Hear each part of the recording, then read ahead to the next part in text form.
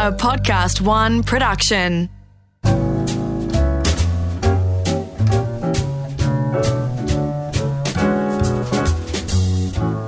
Hello and welcome to A Plate to Call Home, where we explore the unknown stories behind the food that we all love.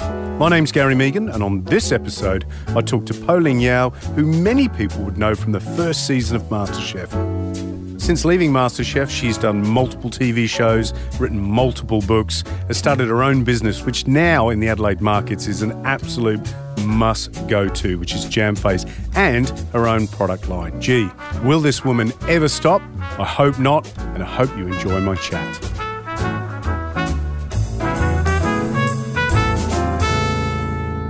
Where did your love of food begin, and how has it shaped your view of the world?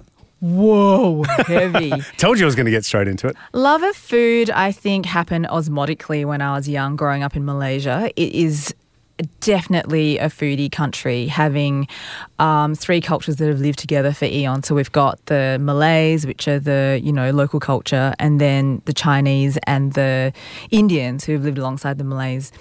And we have the most purest form of fusion you can imagine. It is like, there's mamak, which is Indian and Malay, and then there's nyonya, which is the Malay and the Chinese. And Mum sent me this cartoon the other day. It's so hilarious, and it's basically like when you go to a hawker stall, so many people actually will speak four languages in one sentence.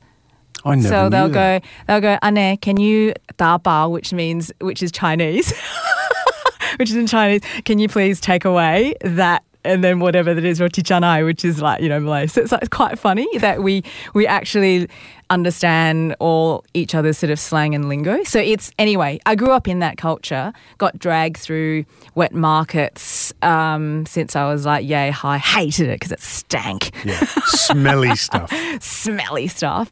And so just being around that, and that's what you do for recreation there. People don't really... Australia is very sort of like sport orientated and, but there you kind of eat for recreation. Like after one meal, think about what you're going to eat for your next meal. Sounds perfect. I don't know what part of Australia you live in, but I eat for recreation. I mean, your Australia might look a bit different to mine. Look, I get it. It's all very sporty and everything. But so your earliest memories, obviously that wet market. I mean, what do you remember your mum cooking or... something that stands out in your mind? Well, what stands in my mind? Lots of delicious food laced with the funk of open drains. Delicious. And I think that's it's always destination stuff. So you'll drive for ages into the whoop whoops, to go to the best chili crab stall. And the thing that's really cool about Malaysian food, I think, it is truly, truly like. It's real democratic food in that you'll see a Merc parked next to a bike next to a, and it's the people are there not to be seen. It's purely for the food. So lots of memories of that. And then I remember lots of scrambling for change because back in the day, like the hawkers used to ride around the neighbourhoods for late night supper. And you just hear ding, ding down the street, scramble for change, run outside, buy your midnight kway teow. It's a lot of that. And then at home, it was actually my great auntie Kim. So she's kind of like my other mum. And I used to come home to her. And she really taught me a lot about eating as well as cooking. So mum was very impatient with me in the kitchen, didn't like me being in there. Whereas my auntie Kim would be, would let me help her with picking herbs, and she was she's a staunch Buddhist, so she taught me how to eat very simply and how to draw incredible amount of flavour out of nothing. She'd have three ingredients and make this delicious meal. So that's what I taught from her, like brevity with food. Can you remember something that she cooked? Yeah, one of my favourite things that she makes is just this steamed tofu with a brown fermented soybean with a little bit of fried ginger on top, a little bit of chili, soy sauce and a pinch of sugar. So simple. Sounds delicious. Yeah, and it's just this really kind of, it's very kind of austere way of eating, but really delicious. Like, you know, it's not just me thinking that because I have memories of it. It's just a really nice. Is your auntie here now, or is she still around, Yeah. or is she? Okay. Yeah, she lives with Mum. So when you think back about her, is the one thing, not about the food, but about her, is the one thing that sticks in your mind back then versus what she is now? Or It's a funny thing. When I do certain things, like when I make food, I can actually see her in my hands. The way she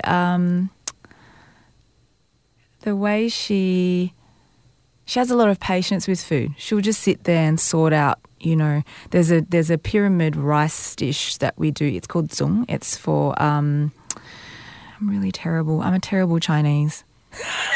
you don't have to know everything. Like we watch TV, we don't know how it works. It's Some okay. sort of harvest autumn thing. And it's this zunga, it's this rice pyramids that are stuffed with all sorts of goodies. And there's one of them that's a sweet one. And you actually have to sort out grains of rice because the stuff that you buy in bags is slightly got contaminated with other types of rice. And she'll just sit there and sort rice, so individual grains of rice. So I learnt a lot of that patience for detail from her, but also from Mum. Mum's a real perfectionist, so I learnt a lot of that from her. And my passion for baking comes from Mum. She will sit there, she will bake something repeatedly for 5 days in a row and make us eat it until she gets it right.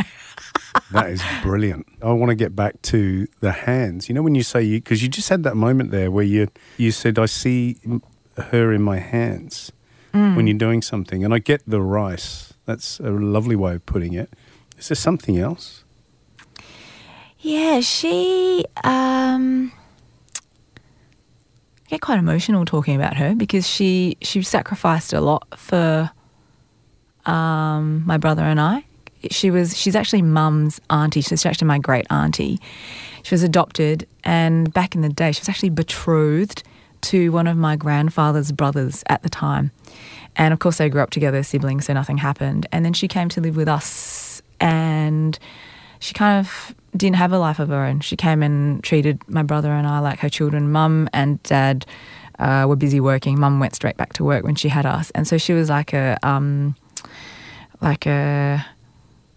nanny, grandma kind of figure for us. So I grew up with kind of two matriarchs in the family. And she was really kind of our main caregiver in a way. Like when we came home to her. You know, she made our after-school snacks, and she taught me a lot about, I have absorbed a lot of her sensibilities. Yeah, so that's kind of what she was to me. But her... I think just with her, she knows how to, she's got that, what I call the nonna touch, you know. You don't need much, just knows how to make beautiful food with nothing. And they're the ones that are the hardest to replicate, I reckon, because I think it's the love, and I think it's that thing of, I don't like to cook dishes that she makes because it's like I like to play helpless child again, you know. Oh, it's good because she's cooking for you. Yeah. You know, from a very generous and natural place, isn't it? That's what she's doing. Yeah, what kind of sensibilities have you adopted from her, do you think? Just she wants for nothing except for us to be, you know, successful and at peace and happy with ourselves and be healthy. So she has very basic desires in life, being a Buddhist. Like whenever we give her presents, a week later, you just find it in someone else's house. She just has no desire for material things. Yeah. So I think valuing just, you know, very basic elements of life, you know.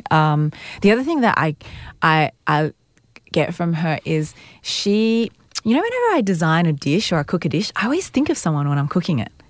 I always think, oh man, I always think of you when I make my apple pie, actually. I always think of you. Yeah, it's the knuckly kind of sugary lumps on it. That's what it is. No, it's a very English combo, you know, cheese and apples. So, I always think of who might enjoy what I'm cooking, who's in my life that would enjoy it.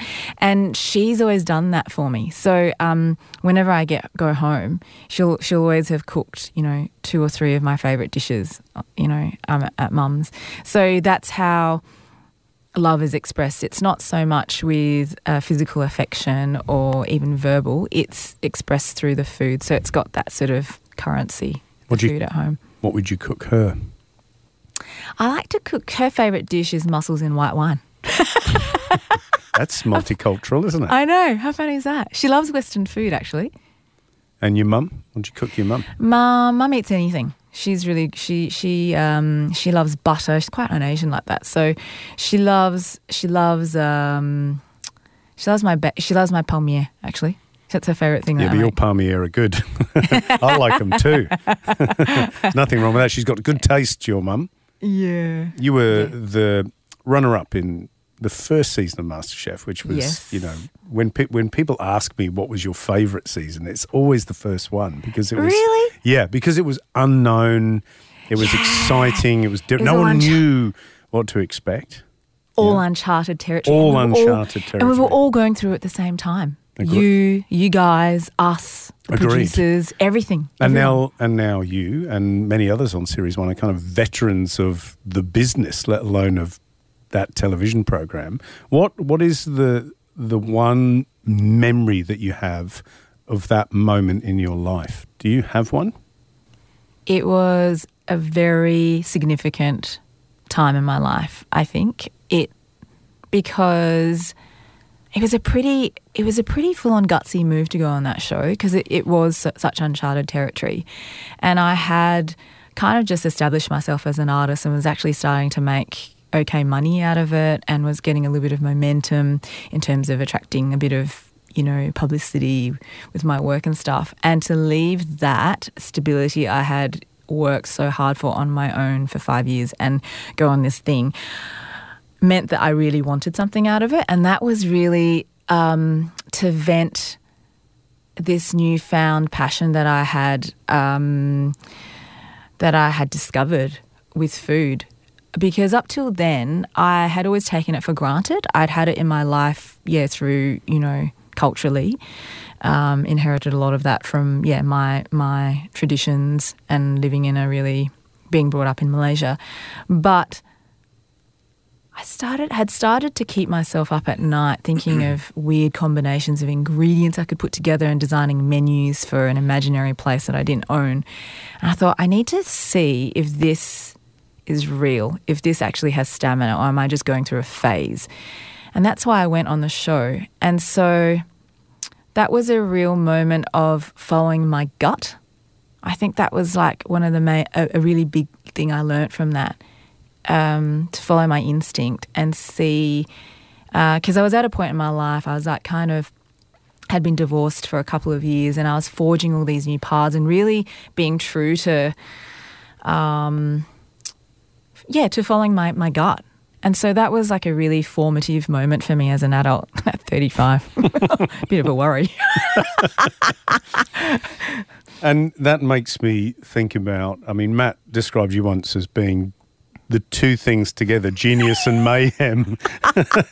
I know, Captain Chaos. When I ask this question, I kind of know what the answer is, but I don't think the listeners maybe understand. How true is that in life in general for you? My life is very chaotic because I really want to suck the marrow out of life. I'm greedy for life experience. So that invites a lot of chaos. So I've got, my cafe, which is something I really wanted to do. It's so funny because all of you are like, don't do it, Poh. You've got it good. You've got you've got the books and the TV and your art. Like, just be happy.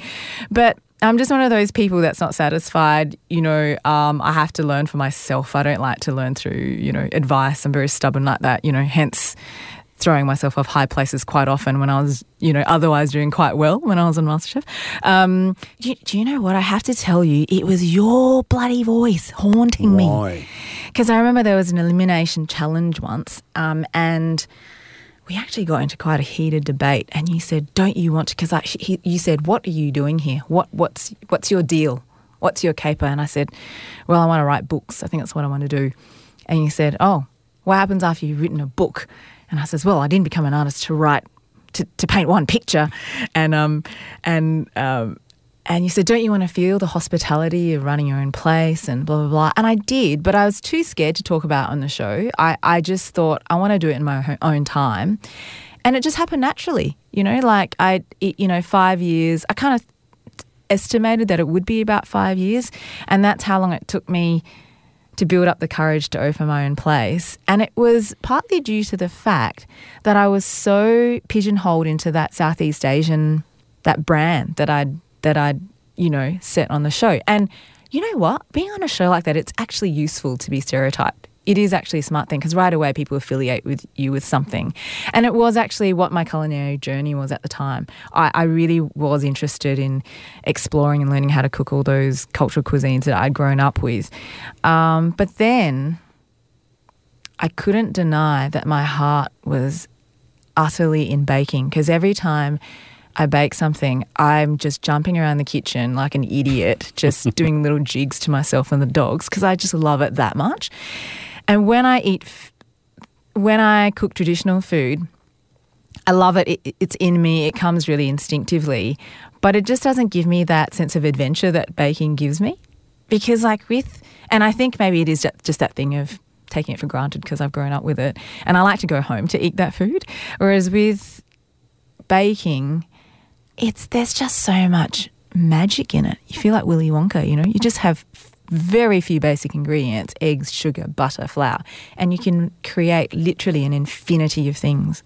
It's incredible to me. I love the alchemy.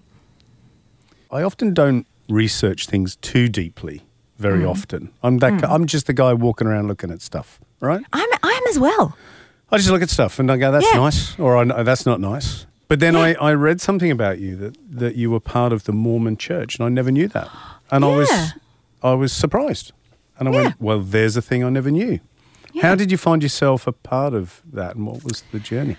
My family were in a little bit of a financial crisis. We had some small businesses, and, business just turned bad, and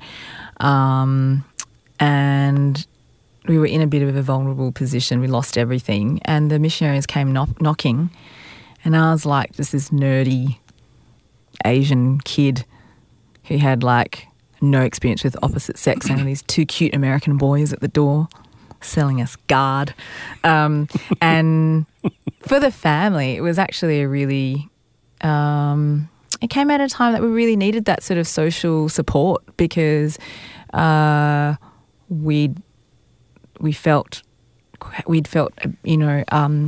sort of ostracised by the family, and there were mistakes that we'd made, so it was rightly so. I'm not at all blaming them. We were in dire straits, and we kind of needed that social network, and the church were really amazing for us like that.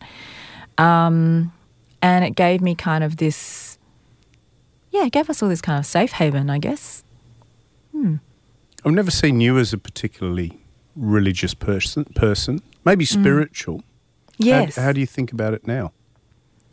I'd say I'm agnostic now. I went through a stage where when I left the church, so I kind of just hit. So you're hedging your bets as an agnostic, aren't you? No, really? You know what it is? When I left the church, I went the extreme. So I went, I'm an atheist. I don't believe in God. But then I've realised that with life, if you're the polar opposite, it's the same as the other side. It's just as unreasonable. And I think to be sensible and for the world to attempt at some kind of peace, I think you have to be tolerant, which means you have to sit in the middle. And both can't be proven either, or disproven, the existence or a lack of existence of a God. So I kind of feel, well, I'm open to the idea of some kind of energy out there, because when I look at nature, I can't help but think there's something out there that the maths, all the maths and physics around us is amazing. Like I look at a flower, a particular species, and I think every time that pops out of the ground, that's got 5 petals on it. That is crazy. To me, that is amazing. It is. So amazing. I kind of am filled with wonderment with things like that. And so I can't. So if two handsome American boys knocked on the door with a copy of Guard, would you let them in? Now? Yeah. Yes. But I'd probably try to, corrupt them with Cross on. So what was the change in your life that took you away from that? I just hit a wall. I went to uni. I travelled. So out of the groups of, conservative family upbringing and also religion, I went to Canada. From Australia, you went to Canada? No, actually, I went to Utah first because I was actually thinking of looking for a husband. And I'm not even kidding. Why did you go looking for a husband in Utah? What's in Utah? Because there's more Mormons there. I forgot that. Yeah, it's slim pickings when you're in a small community in Adelaide, right? It's a bit like... So you up stumps, went to Utah in search of a Mormon husband. And found myself a lovely bikey boyfriend who was like excommunicated from the church. Pretty much everything that was like, if you could create everything that was the antithesis of what my mum or my parents wanted for me, I found it in this guy called Scott.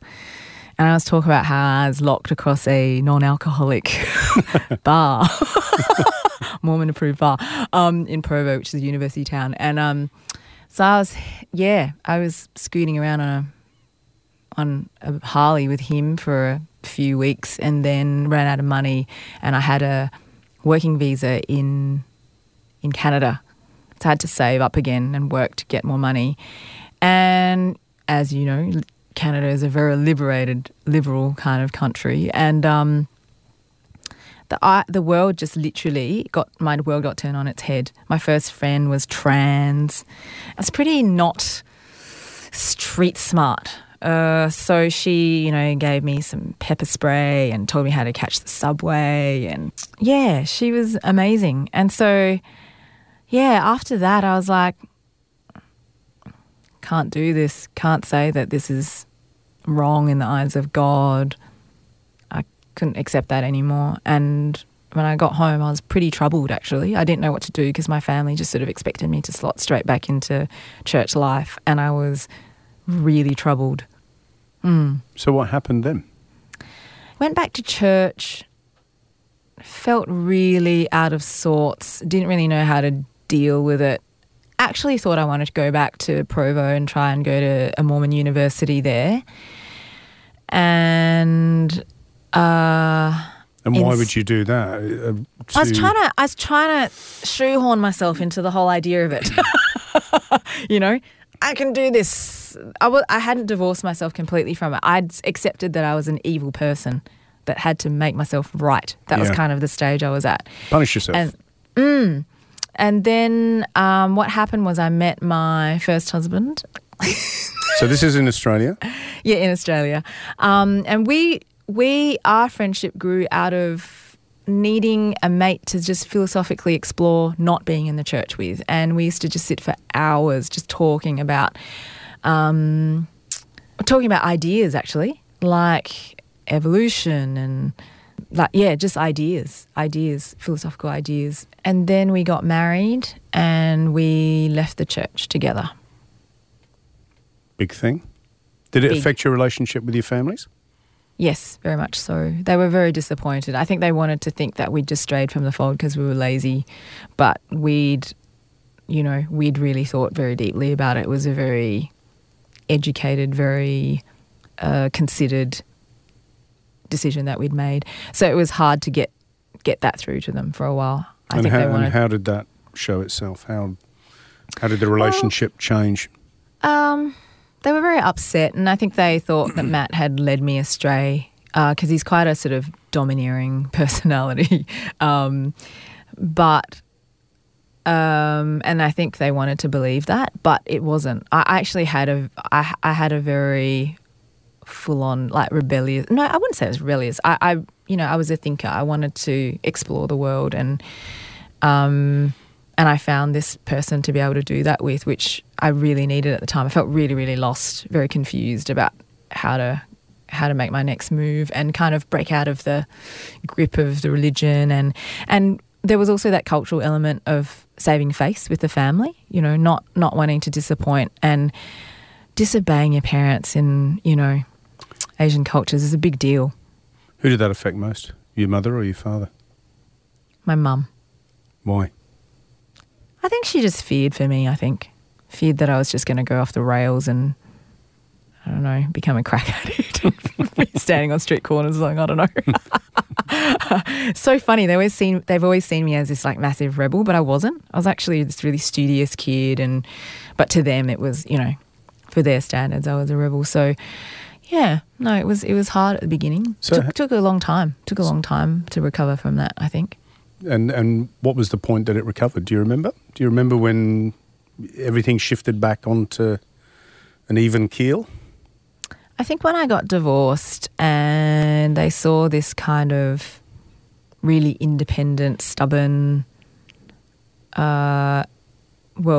capable person emerge, because they saw that even without him I was like that, without Matt, and they believed that I could cope in the world. I think, I'm not sure. And then obviously after Masterchef, I think that really cemented in their heads I was going to be okay. Sounds like a weird thing to say about your parents, but yeah, I really feel like that was quite a big turning point for them to know that I was capable. Yeah. Yeah. And what's it like now? It's great. It's really good.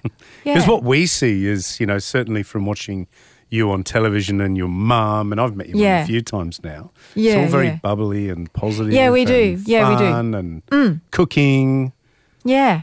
We do have a really good relationship now, with mum and dad, and it's not always been the case because of the, when you move, when you're a migrant, it's that whole thing also of like the parents being raised in those values, coming to a new country, and then still wanting to raise the kids with the same values when, they're torn between these two cultures, trying to fit in at school and at home.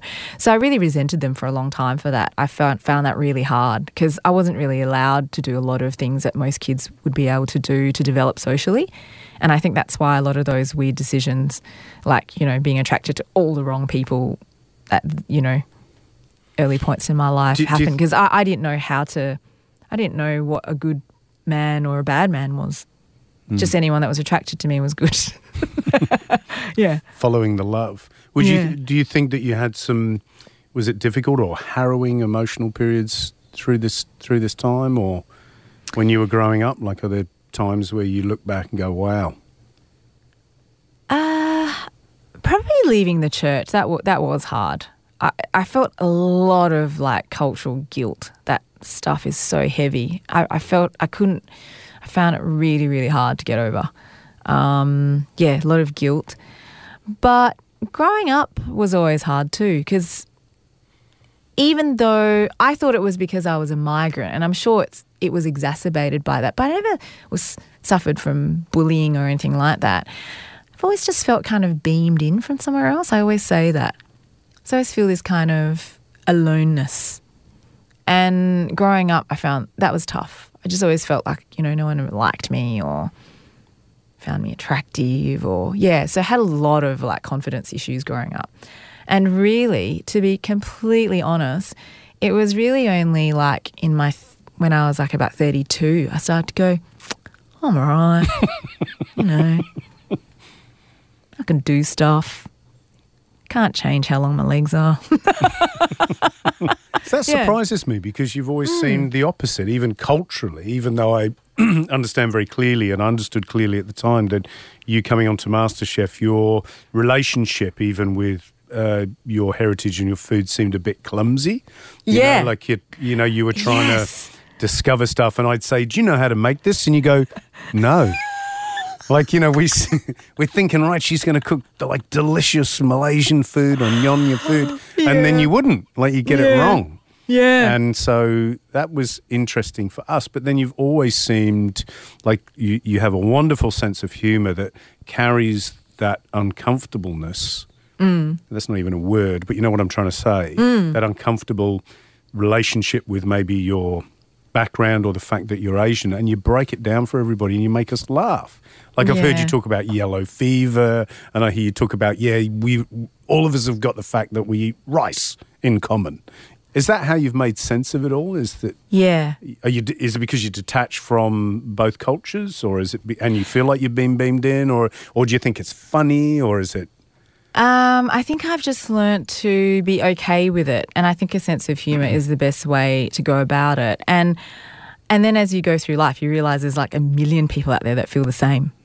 There's a million migrants out there that grew up in exactly that same environment where the parents were like really strict, wanted them to grow up with the same values, but then expected the kids to, do well at school when they couldn't socially really fit in because their parents wouldn't let them go to sleepovers, all that kind of stuff. So I realised that story, I started to let it come out and let it be exposed through humour, because I know there's millions of people out there that relate to that story. It's not unique to me at all, and that's a really lovely thing. Anything that can bring people together and make them feel less alone is a wonderful thing. You're just about to, I think I've seen that you, and probably by the time this goes out, it would have already been on, but you're launching a new exhibition of art. Is that right? Or am I? I don't know. No. This is my imagination. Maybe. No. I'm about to start. I'm about to launch a little website of my work. Yeah, because I have been represented by galleries and have enjoyed it, but I'm kind of feeling just like the cooking. I'm finding it very hard. Number one, to find huge sort of slabs of time to be able to paint solo exhibitions now. So I kind of started to feel really attracted to the notion of just practicing very honestly. So whatever I feel like painting, I just do it. I don't try and go, ooh, does that fit into the rhetoric? Will this fit into, is it cohesive with the rest of the works that are in the solo? I would kind of just go, I just feel like painting a dog. I'm just going to paint a dog today. And it's been so lovely. It's just sort of made me fall in love with the whole process again, because it's honest. And that's how I want food to be as well. That's how I cook as well. So do you have a space for your art and a space, well, obviously you've got space for your food because you've got a commercial premises. How does the love of it and then the business of it blend for you? Keeping these passions alive, if they're businesses too. Yeah. Yeah, it's hard. It's really hard, and you would know that because, when people come out of Masterchef, they have no idea. You've got this there's this amazing pantry, in front of you. It's like there's no costings or, and just the sheer fact that what you think is good is not what the masses necessarily wants to eat. Like you think, oh my gosh, those apple pies are going to fly out of there. No, they don't. That day, only 2 people think that apple pie is amazing. So you're just constantly trying to guess, what people want. And I find that whole thing of, because I've been an artist and had the luxury of, dictating what I want to paint and what people want to see and expressing myself. I find it really frustrating sometimes with food, that it just doesn't translate, on a commercial level, it's just people are fickle. But as time goes by, I'm getting more and more confidence in sticking to my guns and really getting people to understand what my brand is about. And so just, really sticking to the philosophy that I have. This is A Plate to Call Home. I'm Gary Mehigan. More from Poh after the break.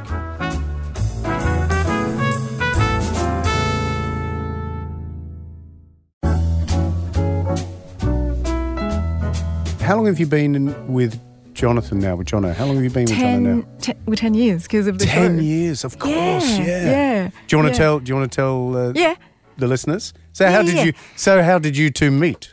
So Jono was a runner on the show and on Masterchef. And what does a runner mean? People don't know. Does he just run around with shorts on?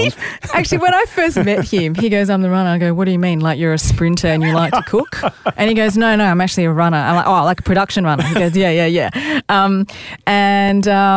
Nothing really. I just thought, I was, a bit of a cute guy on set who's a bit flirty with everyone. And I just thought, immediately a bit suspicious about him. And I had a boyfriend at the time, actually. So, I didn't think anything of it. But then, there was just a few cute looks across the schoolyard, aka the Masterchef yard, and then just after we used to just exchange looks because we weren't allowed to fraternise, because he's a staff member. Very strict. Very strict. So at lunchtime, there'd be a few little, looks. And then if I was lucky, he might shuttle us from the house to the kitchen that morning. So it was quite a sort of traditional romance in that way. Like it was kind of forced into this very cute, old-fashioned kind of courtship. Yeah. And then... And Masterchef was your chaperone, essentially. Yes. I quite like that. Yeah. So how did you get in touch with each other when the show finished? Who made the move? Oh, at the after party, it was just like... Oh, no, that's cheap. Couldn't exchange. Don't want to know Couldn't that. exchange numbers fast enough. Oh, no. There was none of that. We just exchanged numbers at the after party, and then Jono's a DJ and an actor, but he's never made things with his hands. And actually for a long time that really worried me because that's so much of who I am. What I love about life is creating. And but in the last couple of years, he's just he's built everything that we use for Jam Face. So we, the cafe, we built together, me and him. And because we do so many pop-ups, he's always just creating these little Jam Face worlds for us. And he just absolutely loves it. So he's turned into this amazing chippy. I like the fact that everything has got your stamp on it, yours and Jono's stamp on it. Yeah, I guess like that artist side of me I can't get commercial ever. I'll never be commercially successful because I'm too invested. Everything needs to mean something to me. And if it doesn't, I'm happy to walk away from it. Mm. But it also makes it very hard on me, like mentally. It makes me mental. I'm too invested. Like I care so much about everything, can't let go, obsessive. So yeah, that takes its toll on Jono. When are you at your happiest? I love watching movies with Jono on the couch, just eating junk food, takeaway. It's just like complete relaxation. Don't have to think about it. Just be a jellyfish on the couch. Leave my brain at the door. When I'm in the garden, when I'm cooking, when I'm painting, and I identified this when I was at a very young age, mainly through baking and drawing, I feel really okay with myself. There's no self-consciousness.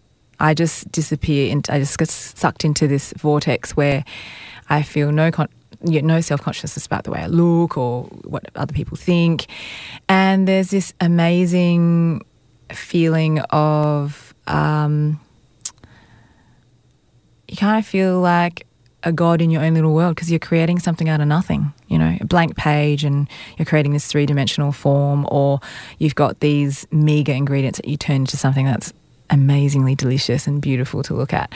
So, I feel it gives me a great sense of purpose and belonging in the world. So that's when I know everything's okay.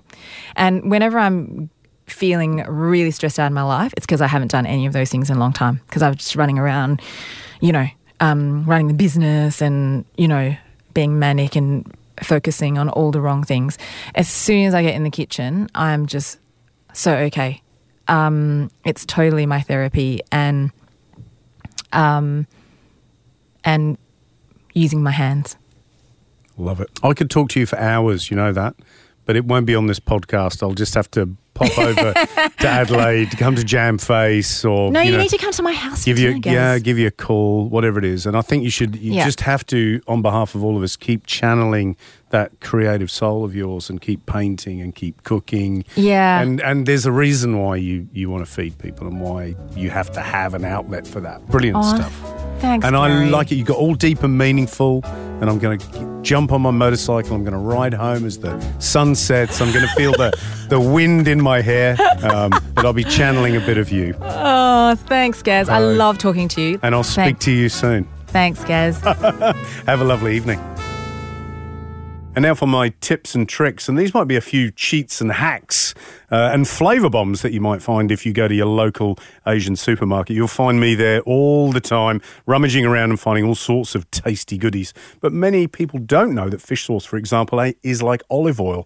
Lots of different types of fish sauce. The best one in my mind is from Phu Quoc. So there's one called Red Boat. Keep an eye open for that. I also love things like exo sauce, different types of soy, things like fukake seasoning, which is a Japanese nori seasoning with sesame seeds and all sorts of goodies in it that brings things like plain rice to life. Also crunchy chili sauce. I mean, you can go crazy. Another favourite thing of mine is a Korean snack like nori, but deep fried with like a tempura batter. Maybe not the healthiest thing, but absolutely delicious. So give it a go.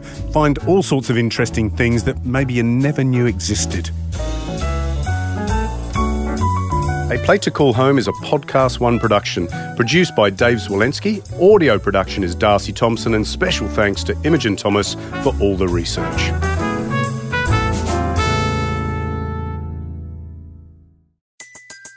Everybody in your crew identifies as either Big Mac Burger, McNuggets, or McCrispy Sandwich.